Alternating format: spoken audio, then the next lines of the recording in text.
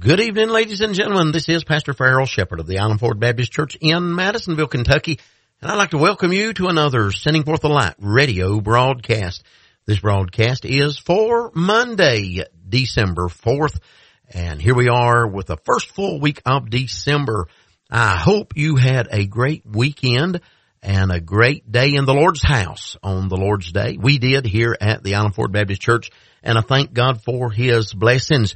Yesterday was the wedding anniversary of Brother Jim and Sister Amanda Ward. I trust they had a great wedding anniversary yesterday. Hope you'll pray for them as well. And it was also the birthday of Sister Joy Messick. Miss Messick lives up in Canada. Her parents are missionaries there, Junior and Nancy Messick, that we support, and their anniversary actually coming up on Wednesday of this week. And so I hope Miss Joy had a happy birthday yesterday as well. Amen. But we had a good time in the Lord's house, morning and evening, and I praise the Lord for that. Well, my wife and I have slipped out of town. We actually leaving early this morning and going to be in Branson, Missouri.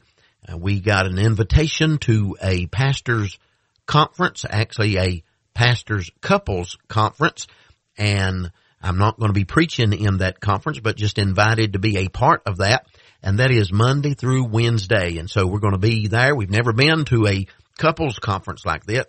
And so we're looking forward to it. And I trust that it will be a blessing. Hope you'll pray for us. Pray for our travels there and back. That God would bless. Now on Wednesday night of this week, we're going to have Brother Jimmy Moyes, evangelist from Tennessee. And he's going to be preaching for us on Wednesday night. I've got his family singing for us on the broadcast today. And I'll be doing that again tomorrow and Wednesday as well, Lord willing. But the Moyes family going to be singing a good song for us, singing one entitled God's Word Will Stand. And I'm glad that it will.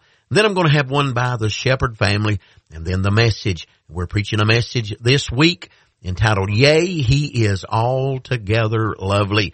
Preaching on the life of our Lord Jesus and about our wonderful Lord and Savior, the Lord Jesus Christ. Amen. Well, before I go to the song and the message, let me just mention a few things by way of prayer requests. Do keep us in prayer, as I said. Pray for those in our church that are sick. I've been hearing from other pastors in the area that there's been sickness that's hanging on. Some folks have been out for weeks and just seems like they can't kick it. So pray concerning these issues that the Lord would help and have His way. And pray for the radio station and the work of God here through the month of December, that God would bless it and use it as well, and bring us safely into the new year, broadcasting for Jesus. Amen. And so keep us in prayer concerning those things. A lot of folks we know that are sick and under the weather, and so we want to keep them in our prayers as well. One thing I'm thankful for, that is that prayer still works. You know, there's a lot of things that folks used to believe worked that doesn't seem to work anymore, but I'm glad prayer still works. All right. On today's broadcast, we are beginning not only a new week of broadcasting, but a new month. Because of the way the month of December falls this year, most of the month will be in our broadcasting weeks. Today being December the 4th means that we've got a full week of broadcasting. We've actually got 4 full weeks of broadcasting here in the month of December, not counting what Friday was being the 1st.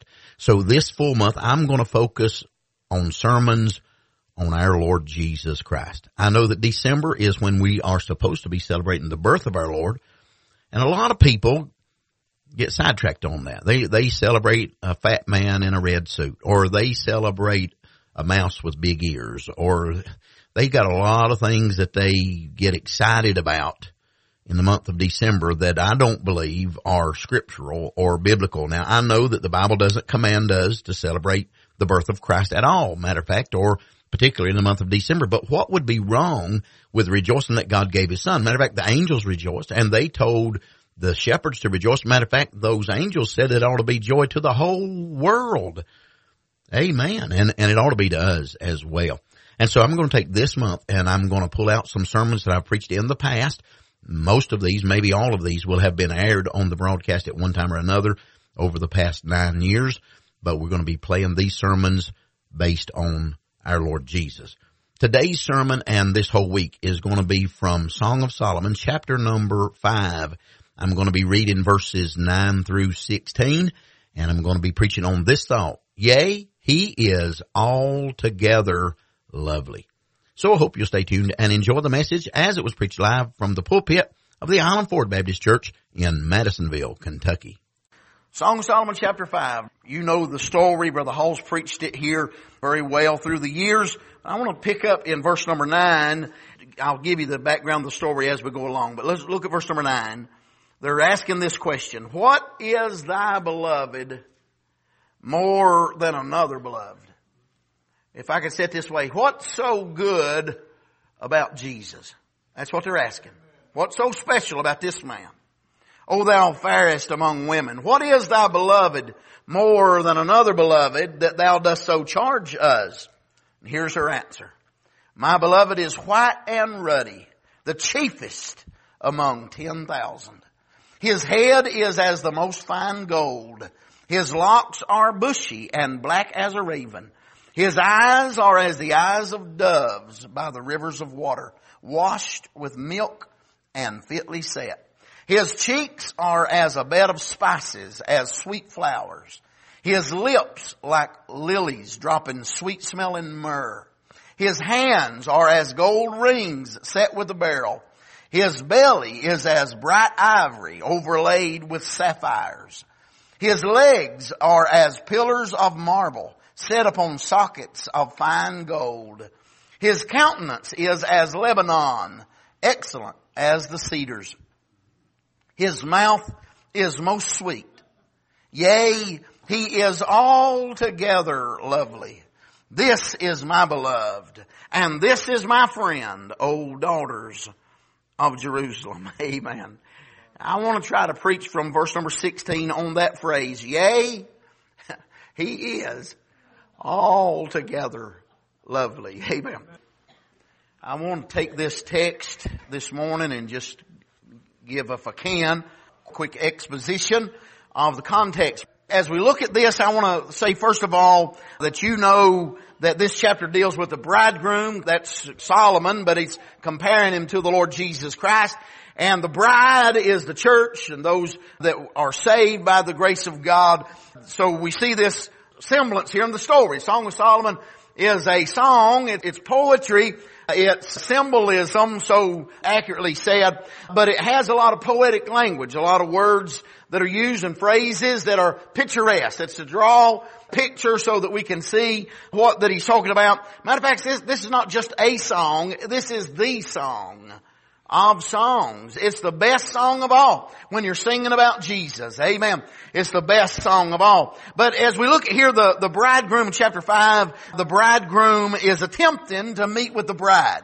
He comes to her and offers to come in. He's rejected for a time.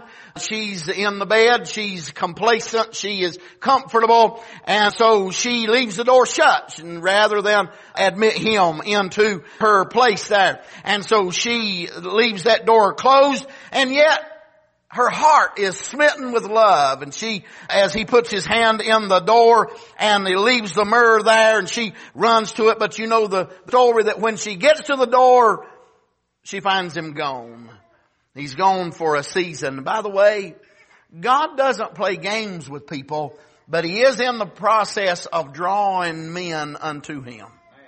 He's not in the sense that he will draw you and then throw you away. I remember a young man that there at Vision years ago that would come to the altar and pray at different times. He didn't come a lot. It wasn't that he came every service, but once in a while he'd get burdened about his soul. He'd come to the altar and he'd pray. And one time it was very obvious. God had been dealing with him for some time, and he's a teenager by this time. And he came and he asked, when I went to speak with him, I saw that he was troubled. And I said, Tim, tell me what your problem is. He says, I need to be saved, preacher. I'm lost. I know I'm lost. But he said, I just don't know if God will save me. I said, is God dealing with you? You believe God's brought you to this place? And he said, yes, sir, I know God's dealing with me. I said, then God will save you. Because God's not playing games with sinners. Amen. He draws them for the very purpose that he might save them. Amen. And whosoever will come unto him, he will in no wise cast them out. That's what the Bible says. And so I'm glad that that's true. He draws them. And that's what He's doing with her. He's drawing her heart. And so she goes racing through the streets of Jerusalem, and she's looking for her beloved. And as you know, she is accosted this time by the watchman, and she is questioned by the other young ladies in Jerusalem. They're called the virgins of Jerusalem. And she is questioned by them exactly why is she chasing after this man? What's so special about him? And so she goes to describing her beloved in verse number 9 down through verse number 16. And she describes his characteristic. And as I said, it's poetic language and picturesque language. She starts out by describing his complexion in verse number 9. And she says this, she says he is chiefest among 10,000. In verse number 10, the chiefest among 10,000. In other words, she said he's the best. I'd rather have him than to have the other 9,999 that they are out there. She said he's the best. There ain't nobody like him. Amen.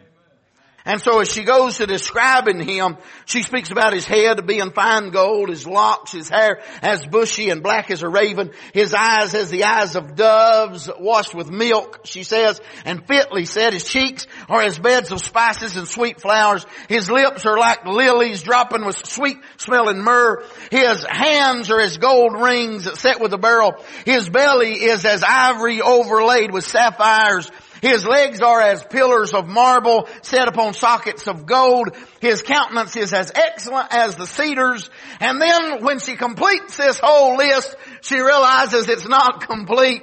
She says his mouth is most sweet. But she says this, after all this elegant language, after all these great swelling words and beautiful words, she realizes that she's not ever even touched the hem of the garment of how beautiful that our Lord is and His grandeur that's there. And so she just says this, she says, yea, He is altogether lovely. Amen. In other words, from top to bottom, from front to back, whatever side you see Him from, whatever circumstance you find Him in, He's perfect in everything. Amen. And I'm glad that He is altogether lovely. Jesus deserves that praise. He deserves that statement. Everything in the life of Jesus, everything you find in this book about our Lord Jesus is perfect. And matter of fact, everything in my own experience and yours as well, if you've come to know Him, is perfect. Amen. Amen. He never makes a wrong turn.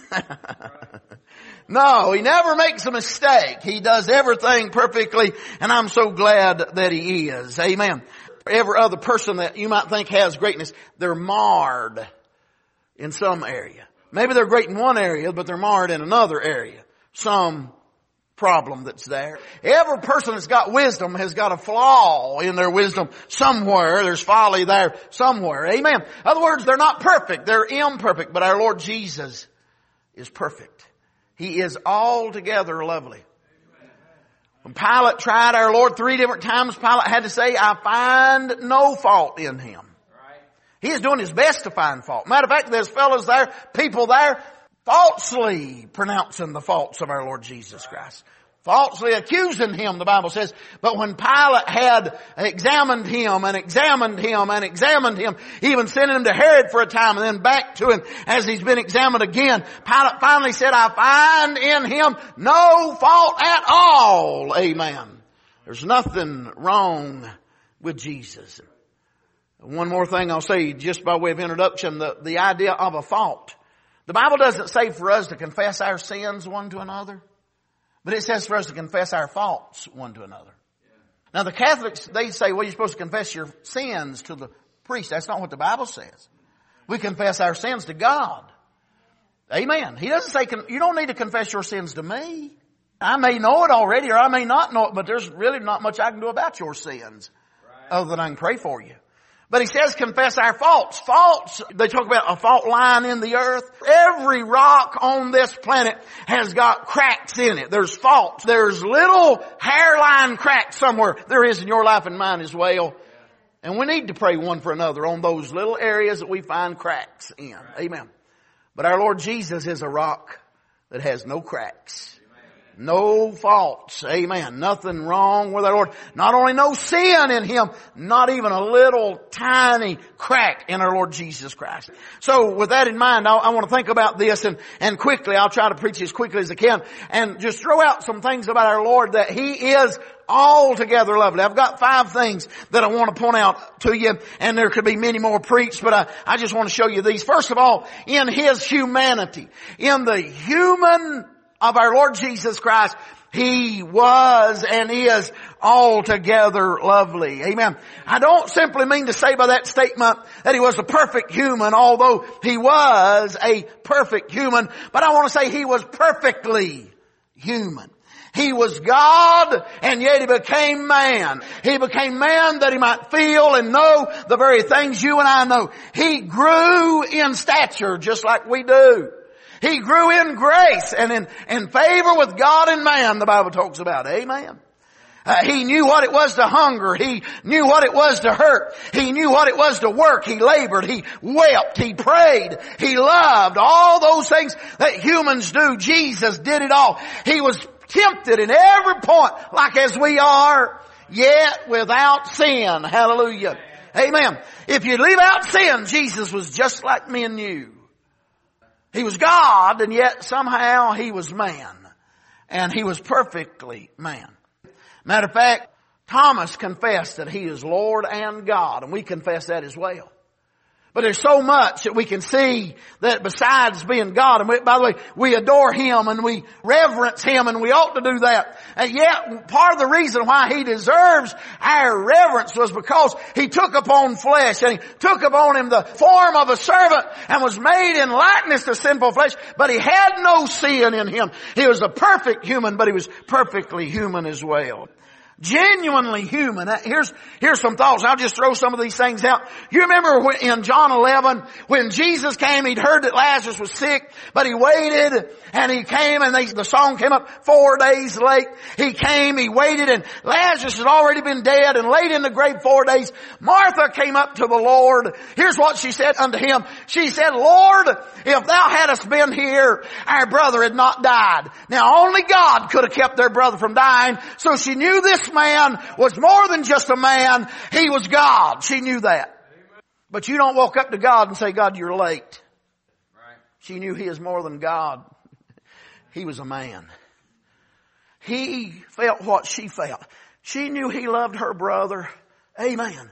She knew He loved her. He loved her sister. The Bible talks about that they'd spent time in that. Here, this is what's so blessed to me. Our Lord had spent time in their house. Our Lord had spent time with them in worship. And Mary had sat at His feet and had listened to Him expound the Word of God. I imagine that they'd seen great glows on His face as He talked about His Father and as He talked about the Scriptures. I imagine they saw great joy in His eye and on His face when He talked about heaven and He talked about the Father's house. And on it could go. They saw all that, but here's the day they saw Him human.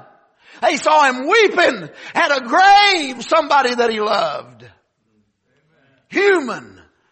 Mary could come to Him and reproach Him, if I could say it that way.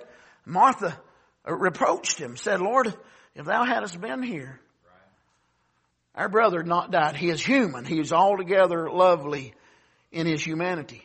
John the Beloved, we know him as John the Beloved, John the brother of James. He was part of that inner circle. Peter, James, and John. They had seen our Lord raise the dead. They saw it there in John 11.